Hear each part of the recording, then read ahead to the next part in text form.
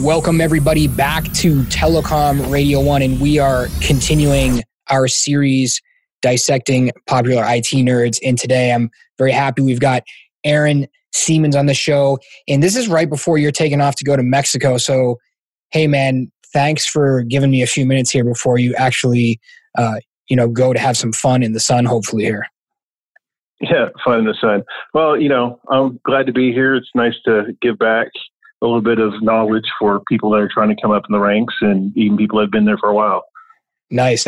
So Aaron, you're IT manager at Yokohama Industries. You guys manufacture basically car housing parts, and maybe give me a little more detail there on what you guys manufacture. But the main reason why I like having you on is manufacturing.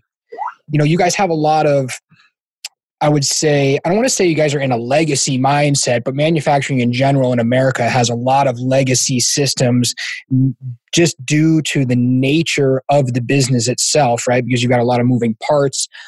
So typically, I would say you have legacy systems that you are upgrading. Would you say that is true or not true? Yeah, I think that's true. I think some of the problem is that, the margins when it comes to manufacturing to be awfully tight. So there's no real good way to justify the cost for, why do you need this IoT on this system, or why do we need to replace this 60-year-old server or whatever. I've seen all kinds of things from DOS still being used to, old Windows 3.1.1 stuff. And I think that's the kind of the mindset that comes in is like, it's not broke, don't fix it. And the cost to replace can be fairly expensive. Yeah. So, and I find that, if it ain't broke, don't fix it. Obviously, there's this fine line there between these sinking industries of the world, for example, Sears or other businesses that fail to innovate. Clearly in technology is a driving force in the business world nowadays. And the reason why I really am fascinated with mid-market IT in general is because you guys, you're not really small business and you're not enterprise. So you don't have all the money in the world, but technology can be a significant driver as far as driving the business forward. And then here you are, the IT director with your small staff supporting, hundreds of people. How do you make that argument? Or I guess what are your thoughts on the if it ain't broke, don't fix it? And how are we communicating, say, to upper management stakeholders? How are we taking over in this age that's changing very, very fast, where we have to be very competitive from a technology standpoint? Well, I think there's a balance. I think there's a balance between if it's not broke, don't fix it, and also, moving the business forward. The things in my career, IT over the last 20 years has changed quite a bit. It went from being the guy in the walled up room where they, slid food underneath the door at lunchtime and no one talked to you, and we just went around and fixed things. My computer broke, my emails broke, my mouse doesn't work. And things have evolved to where IT is more driving the business. Everything's connected. I can't go on the plant floor anymore without having a machine, a CNC machine or something that's connected to the internet. That, we have someone from Asia getting in to do remote support on something. So, there is a balance between it's not broke, let's not worry about it, and then there's bleeding edge. And the mid-market is very interesting. It is challenging because, like you said, I don't have, my budget doesn't have the millions of dollars to just go spend on a new server or anything like that. And yet we're also not startup to where we don't have any money. Mm-hmm. And so you have to try to make things work. And I've been both. I've been more startup and then moved up. And, that is a struggle. I think one of the things that you and I talked about before is, we're not good at marketing. IT is not good marketers of what they want. We're all very analytical. We're tech geeks, so it's difficult for us sometimes to bridge the gap between what we think the company needs and what the company actually needs, or how to grow the business grow. Something as simple as, we need a new server. Okay. You go in for the budget meeting and we need a new server. It costs $30,000, we'll say. Mm-hmm. Why do you need a new server? Well, because. Well, why? Well, because it's slow. Well, why is it, so it goes on, and we aren't good at explaining it. We know that something's going to happen, but we can't translate into business business speak. So I think that's part of the gap that I've tried to bridge. In my career, you go in, you don't say that, hey, we need a server because it's slow. It's okay. So in the manufacturing world, we have a server. I've been running the statistics on it. I've got my baseline, and I've seen over the past few months as we've added people or added machines that those reports that you ran now, instead of being a minute, are now 4 minutes. And then that 4 minutes needs to go to somebody else, and that report goes to somebody else, and that report goes to somebody else. And by the time you're done at the end of the line, you're 1 day out. And what's that cost the business? So then we start putting that into dollar cents and say, hey, if we're down, or if we're delayed by these 5 minutes, then this is going to cost us, $60,000, and that's just one plant. And if you spread that across all the plants, now it starts paying for itself. Let's break that down for a second. I'm just curious because I like that you said a lot of times we're very analytical, and I find sometimes people get stuck in the engineering mindset where we're trying to fix a singular problem. We're trying to fix, like you said, we need a new server. That's the problem. How do I fix? We need a new server. And when in reality, maybe we should be thinking more of, what's the goal of the business? Which sounds crazy because we're trying to replace a server. What do you mean? We're trying to fix the business. So what's the goal of the business? And I've seen a lot of people find money in other areas to fix the broken server. So I don't know if you've ever, do you have any examples like that? Well, hey, we found over here that, we're getting ripped off on SIP trunking, or our MPLS is maybe we should, the old, what is it? Rob Peter to pay Paul or something. I don't even know what that saying is, but is there any of that going on? Well, there is. I don't even want to talk about MPLS stuff because it's horribly expensive and outdated, I think. Yeah. So that's I love talking about that. I love when that happens. It's horrible. But, I have an example. Actually, it's a good one because we just did it Friday. So as we talked about before, we're moving from IBM Notes to 365. Yep. That cost is not cheap. It's subscription based. It's going to cost us more money. OpEx versus CapEx for sure. Yeah. And so all that goes on. We've had Notes for years, and, now we just pay support. And so it's cheaper. So how do you market that? And how do you bring that to the business? Say, hey, we need to do this. Yeah. So let's take aside all the extra stuff that comes with 365 with, Teams and other really cool things you can do, integrations with other applications. Yeah. That we'll just set that aside, not even talk about that because that's just an add-in. Mm-hmm. To get to the nuts and bolts of it, the way I approach it was if we move to 365, it takes our Lotus Notes off-prem because right now it's on-prem. It adds security for us, which is a byproduct of moving it, but it frees up our MPLS lines and our internet line where we have site-to-site VPNs to our other facilities for our ERP. Yep. So as we moved it off, we no longer have all that email traffic coming into our corporate office. So that frees up throughput. Yeah. Not only that, it also frees up our MPLS lines because we don't have all the email coming through the MPLS lines back and forth. One less layer. And there's other stuff internally in our network that was not quite correct that was causing issues as well. So even though we're spending the money to move it, we get the benefit of a faster ERP. We have faster reporting now. Our SQL server is able to handle some of the data a little bit better. And I think it's overall, and that's kind of how I marketed, the change.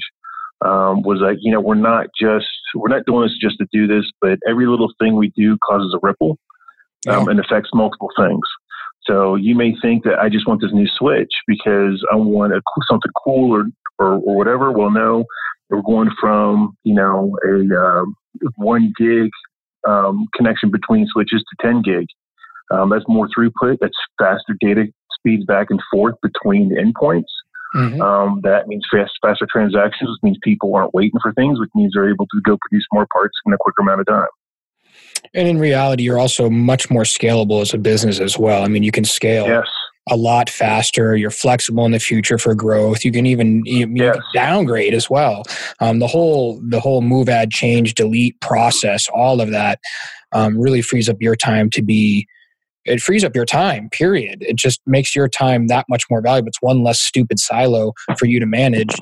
And I mean, I would assume managing 365 is much easier than managing it, managing the notes, I would assume. Yeah, I mean, it's legacy. Not a lot of people know it, and 365 is a little easier to do, with the integration between other systems. And that's the thing about getting rid of legacy stuff as well, is that, the integration that we have now between, we'll say, Azure AD and new software. Instead of having users that have 6 different passwords they have to remember, we link it all up with single sign-on, and guess what? You have one password you have to remember. So it reduces my cost from an IT labor perspective, because I don't have all the people, logging tickets saying, I can't remember my password. Can you reset this password? Yeah. And all that. The annoying ticket. I mean, you just can't be the glorified ticket taker. That's really what we need to get away from. You need to be the visionary, not be taking tickets. But there's a fine line between the visionary. I'm a very service-oriented person. So, I want people to log the tickets. I don't care if it's, my paper, if it was internet connected, my stapler doesn't work. For me, from an IT director perspective, or from a leader in the organization, it shows trends. Something that may be benign to a user, if I have 7 or 8 users having the same problem, it's probably hinting to something a lot bigger. Yeah. Well, I guess I'm just talking volume in general. I understand. What about since we're on this subject, what about the ease of mobile integration and security? What about the difference there? Are you less secure now, more secure from your point of view, easier to manage security? We're more secure. The way things were configured, it's slightly embarrassing. Never mind. Now that we don't have, and it's not, I'm only been here a year. So a lot of the stuff is just fixing stuff from, well, that brings us to the next, other people didn't know. To be honest with you, that brings us to the next topic anyways, which is IT and transparency. Yep. And, how should we communicate that? And that kind of doubles over into the security world as well, because security guys really have it tough, because really all they can do is try to protect the environment. And when something goes wrong, it's their fault. So if from a transparency standpoint, it's very, very important. How do you feel about that in general? Well, I think I'm huge on transparency. I think that's one of the biggest changes that I brought to the table in IT, is the whole transparency piece. That is one thing that I think IT leaders and new managers fall in the trap of, is the lack of transparency. I've always gone with the ideology that, it is what it is. And if it's not right, let's work to change it and try to do the right thing every day. Yeah. IT can be a strange world to business leaders. And the more transparency you give, the more trust the business leaders have with you and your team. You make a mistake, you admit it, along with how you fixed it and how you'll prevent it from happening again, and you move on. And the other thing is a lot of business leaders aren't dumb either. The other thing is right. that just the fact that everyone has so much technology and has so much at their fingertips nowadays, the truth is our end users are getting smarter and smarter, and our end users are using applications, and we're getting kids. I mean, I just know from my own kids, and I know how my own kids hack the home system.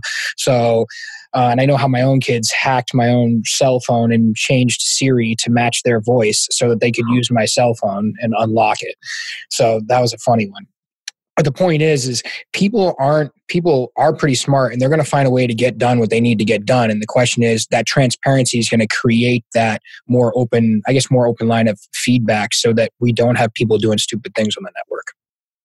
Well, that, and we also, it gives a comfort level for users. Like you said, users, the new generation of users aren't dumb. They're very technology savvy. So, when we have a major issue here, sometimes a minor, I create a PowerPoint presentation. Here's what happened. It may be colorful pictures or whatever, not too technical, but some people like it. Some people ignore it, but they have a better understanding of, hey, this is what happened. Oh, wait, I shouldn't plug this in. So now I know, and now I know why.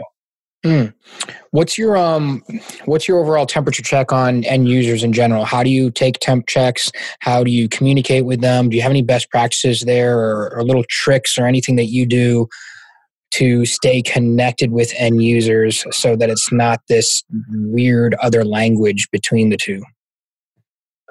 So one of the things we do for our temperature checks is, we do surveys, random surveys through whether it's our service desk system, or, another survey that's a blanket out to the, to the masses of how well are we doing, just 3 or 4 questions. Yep. Use that. A lot of it is how much shadow IT you have. If you have a lot of shadow IT, you're not doing something right. Yeah. If you have very little, you're probably doing it right, and people trust you, and people are coming to you when they have problems. When I first started here, there was a lot of shadow IT. Now we have very little. When someone has a issue or a project, they get IT involved from the beginning, not after the fact.